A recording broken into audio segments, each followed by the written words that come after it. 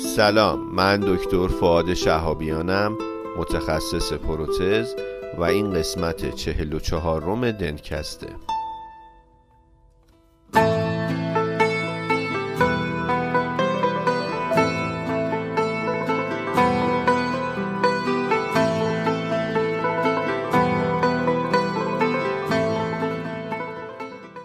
دنتکست مجموعه ای از پادکست هاست که ما در اون با هم دیگه سعی میکنیم مقاله بخونیم، یعنی مقالاتی که به نظرمون جالبه پیدا میکنیم با هم دیگه مرور میکنیم و به اشتراک میذاریم.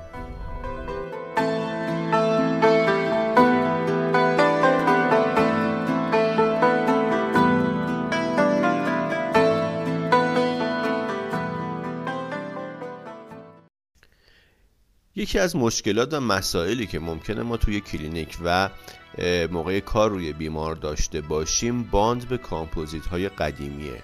ممکنه که بیمار یک کامپوزیت قدیمی داشته باشه و این کامپوزیت قدیمی ایرادی نداشته باشه، عود پوسیدگی نداشته باشه و ما به هر دلیلی نیاز داشته باشیم که یک رستوریشنی قرار بدیم روی این که بخوایم به این کامپوزیت قدیمی باندش بکنیم.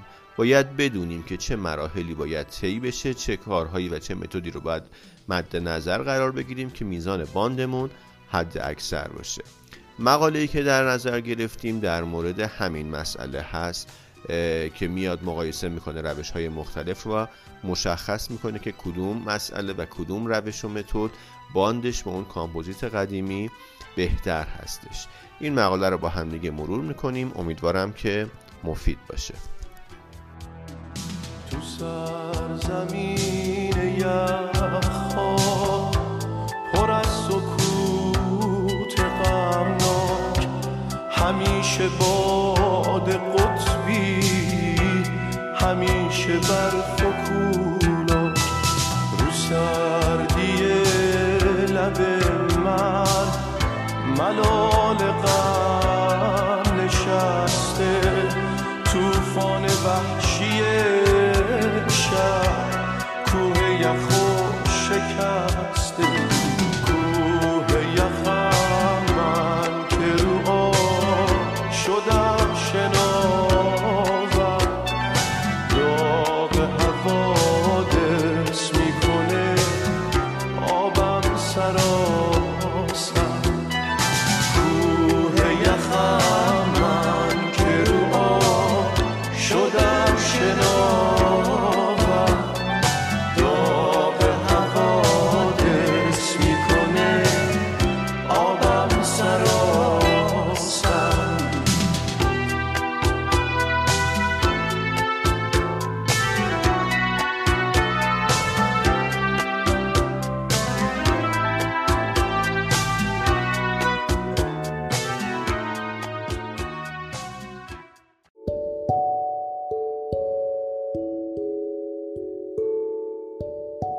در قسمت اینتروداکشن اومده گفته که الان روند به این شکله که وقتی که یک ترمیم کامپوزیت کوچیکی آسیب میخوره تمایل بیشتر به این سمته که این رو بازسازی بکنن، ریپیرش بکنن تا بخوان کاملا عوضش بکنن. مطالعات مختلفی انجام شده راجع به این مسئله و گفته توی مطالعات اولیه خود ما هم مشخص شده که اگر بیایم سطح رو بهش سایلان بزنیم به شکل معنی داری باعث افزایش قدرت استحکام باندمون میشه که بعضی از مطالعات اینو تایید میکنن و بعضی از مطالعات هم که حالا مثال زده این رو رد میکنن. و خب گفته مطالعه هم کردیم روی باندهای مختلف که کدومشون اثرشون بیشتره کدوم کمتره، اما هدف اصلی این مطالعه اینه که اولا دوباره بیان سایلان رو بررسی بکنن، ببینن که آیا سایلان بزنیم به کامپوزیت قدیمی باعث افزایش قدرت استحکام باند میشه. دوم این که بیایم ببینیم که حالا اون باندی که میخوایم بزنیم اگر کیورش بکنیم قدرت باندمون بیشتر میشه یا اگر کیور نشده رهاش بکنیم. و یکی هم این که بیایم اثر ادهزیوهای مختلف رو بسنجیم. 3 تا فرضیه صفر هم گرفته، گفته که این استحکام باند مستقل از اینه که آیا این ادهزیومون کیور بشه یا نشه، مستقل از استفاده سایلانه و ارتباطی هم به نوع ادهزیومون نداره، که حالا با هم دیگه مقاله رو میخونیم ببینیم که این فرضیه های صفر تایید میشن یا رد میشن. متد متریال هم به این شکل بوده که 80 تا بلوک کامپوزیت استفاده کردن که اینها رو با استفاده از دستگاه ترموسایکلینگ دچار ایجینگ کردن و بعد اومدن چیکار کردن؟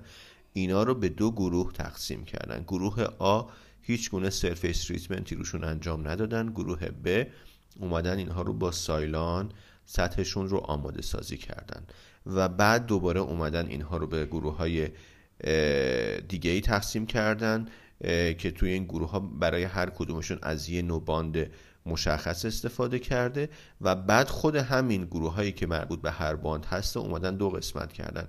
توی بعضیاش کیورینگ رو انجام دادن و توی نصفش هم کیورینگ رو انجام ندادن و بعد اینها رو بردن برای آزمایش.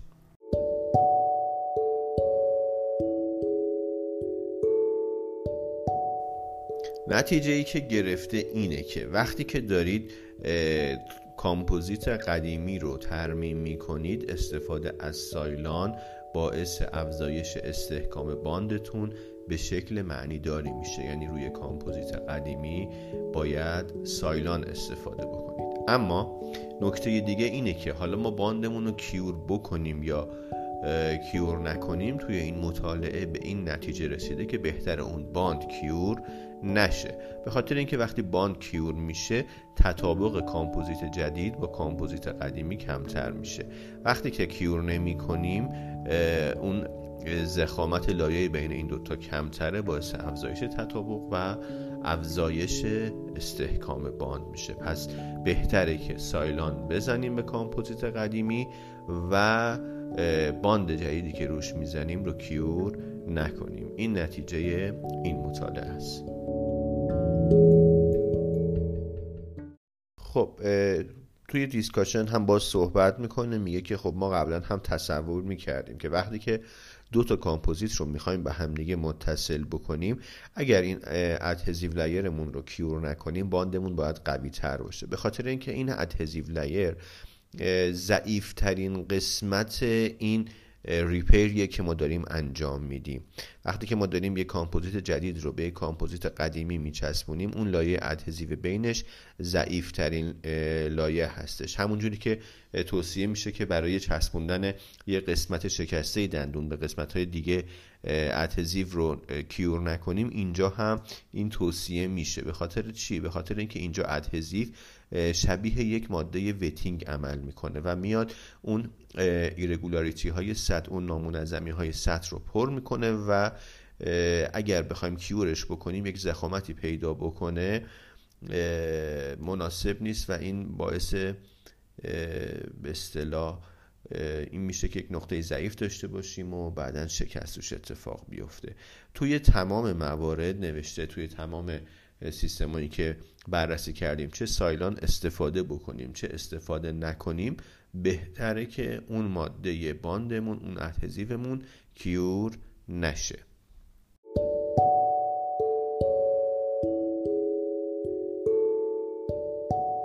مسئله بعدی اینه که اگر دارید به یه کامپوزیت قدیمی عمل باند رو انجام میدید، سطحش رو خشن بکنید. اگر سندبلاست کناری دارید سندبلاست کنید، اگر نه با فرز این رو سطحش رو خشن بکنید که این هم مشخص شده که انجام این عمل باعث افزایش استحکام باند میشه. پس حتما به این مسئله توجه بکنید و قبلش سطح رو دچار خشونت سطحی بکنید. و در مورد سایلان هم باز دوباره توی دیسکاشن توضیح داده که باعث افزایش استحکام باند میشه و توی بعضی از مطالعات گفتن که حتی باعث کاهش میشه، تو بعضیا گفتن که هیچ اثری نداره. توی مطالعه اولیه خود همین به اصطلاح نویسنده های این مقاله و انجام دهنده های این مطالعه هم گفتن که سایلان اثر مثبت داشته. حالا بررسی کرده که چرا تو مطالعات دیگه ممکنه که اثر نداشته.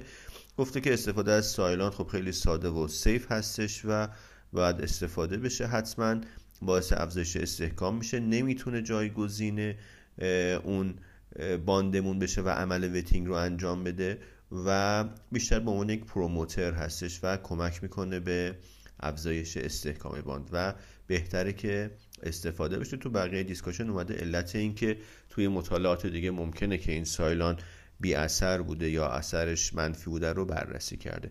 نکته خاص دیگه ای نداره مقاله، کانکلوژنش که همونی که گفتم در مورد این که سایلان باید بزنین، سطح رو خشن بکنید و بهتره که باندتون رو کیور نکنید.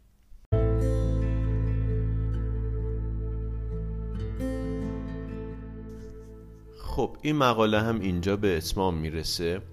تقریبا 1 سال یا شاید بیشتر از 1 سال از اولین قسمت دنتکست که من ضبطش کردم گذشته. فراز و نشیب زیاد داشتیم، پادکست ها دیروز زود شده، اما با هم دیگه تونستیم 44 قسمت رو ضبط بکنیم، مطالب خیلی مهم و خوبی رو پوشش بدیم. امیدوارم که این روند ادامه پیدا بکنه. داره کم کم اعضای کانال تلگرام 3000 تایی میشه که این خیلی حالت خوب و جذابیه. یادمه توی یکی از قسمت ها گفته بودم که دلم میخواست که بعد از اینکه از دانشگاه اومدم بیرون و تدریس توی دانشگاه رو ول کردم، یک کلاس 50 نفری داشته باشم و بتونم براشون صحبت بکنم. الان 3000 نفر تقریبا همراه داریم که امیدوارم بیشتر بشه و مطالب بیشتری رو با هم دیگه بتونیم مرور کنیم. خیلی ممنونم از همراهیتون و خیلی ممنون از وقتی که اختصاص دادید و این پادکست رو گوش کردید. وقتتون بخیر.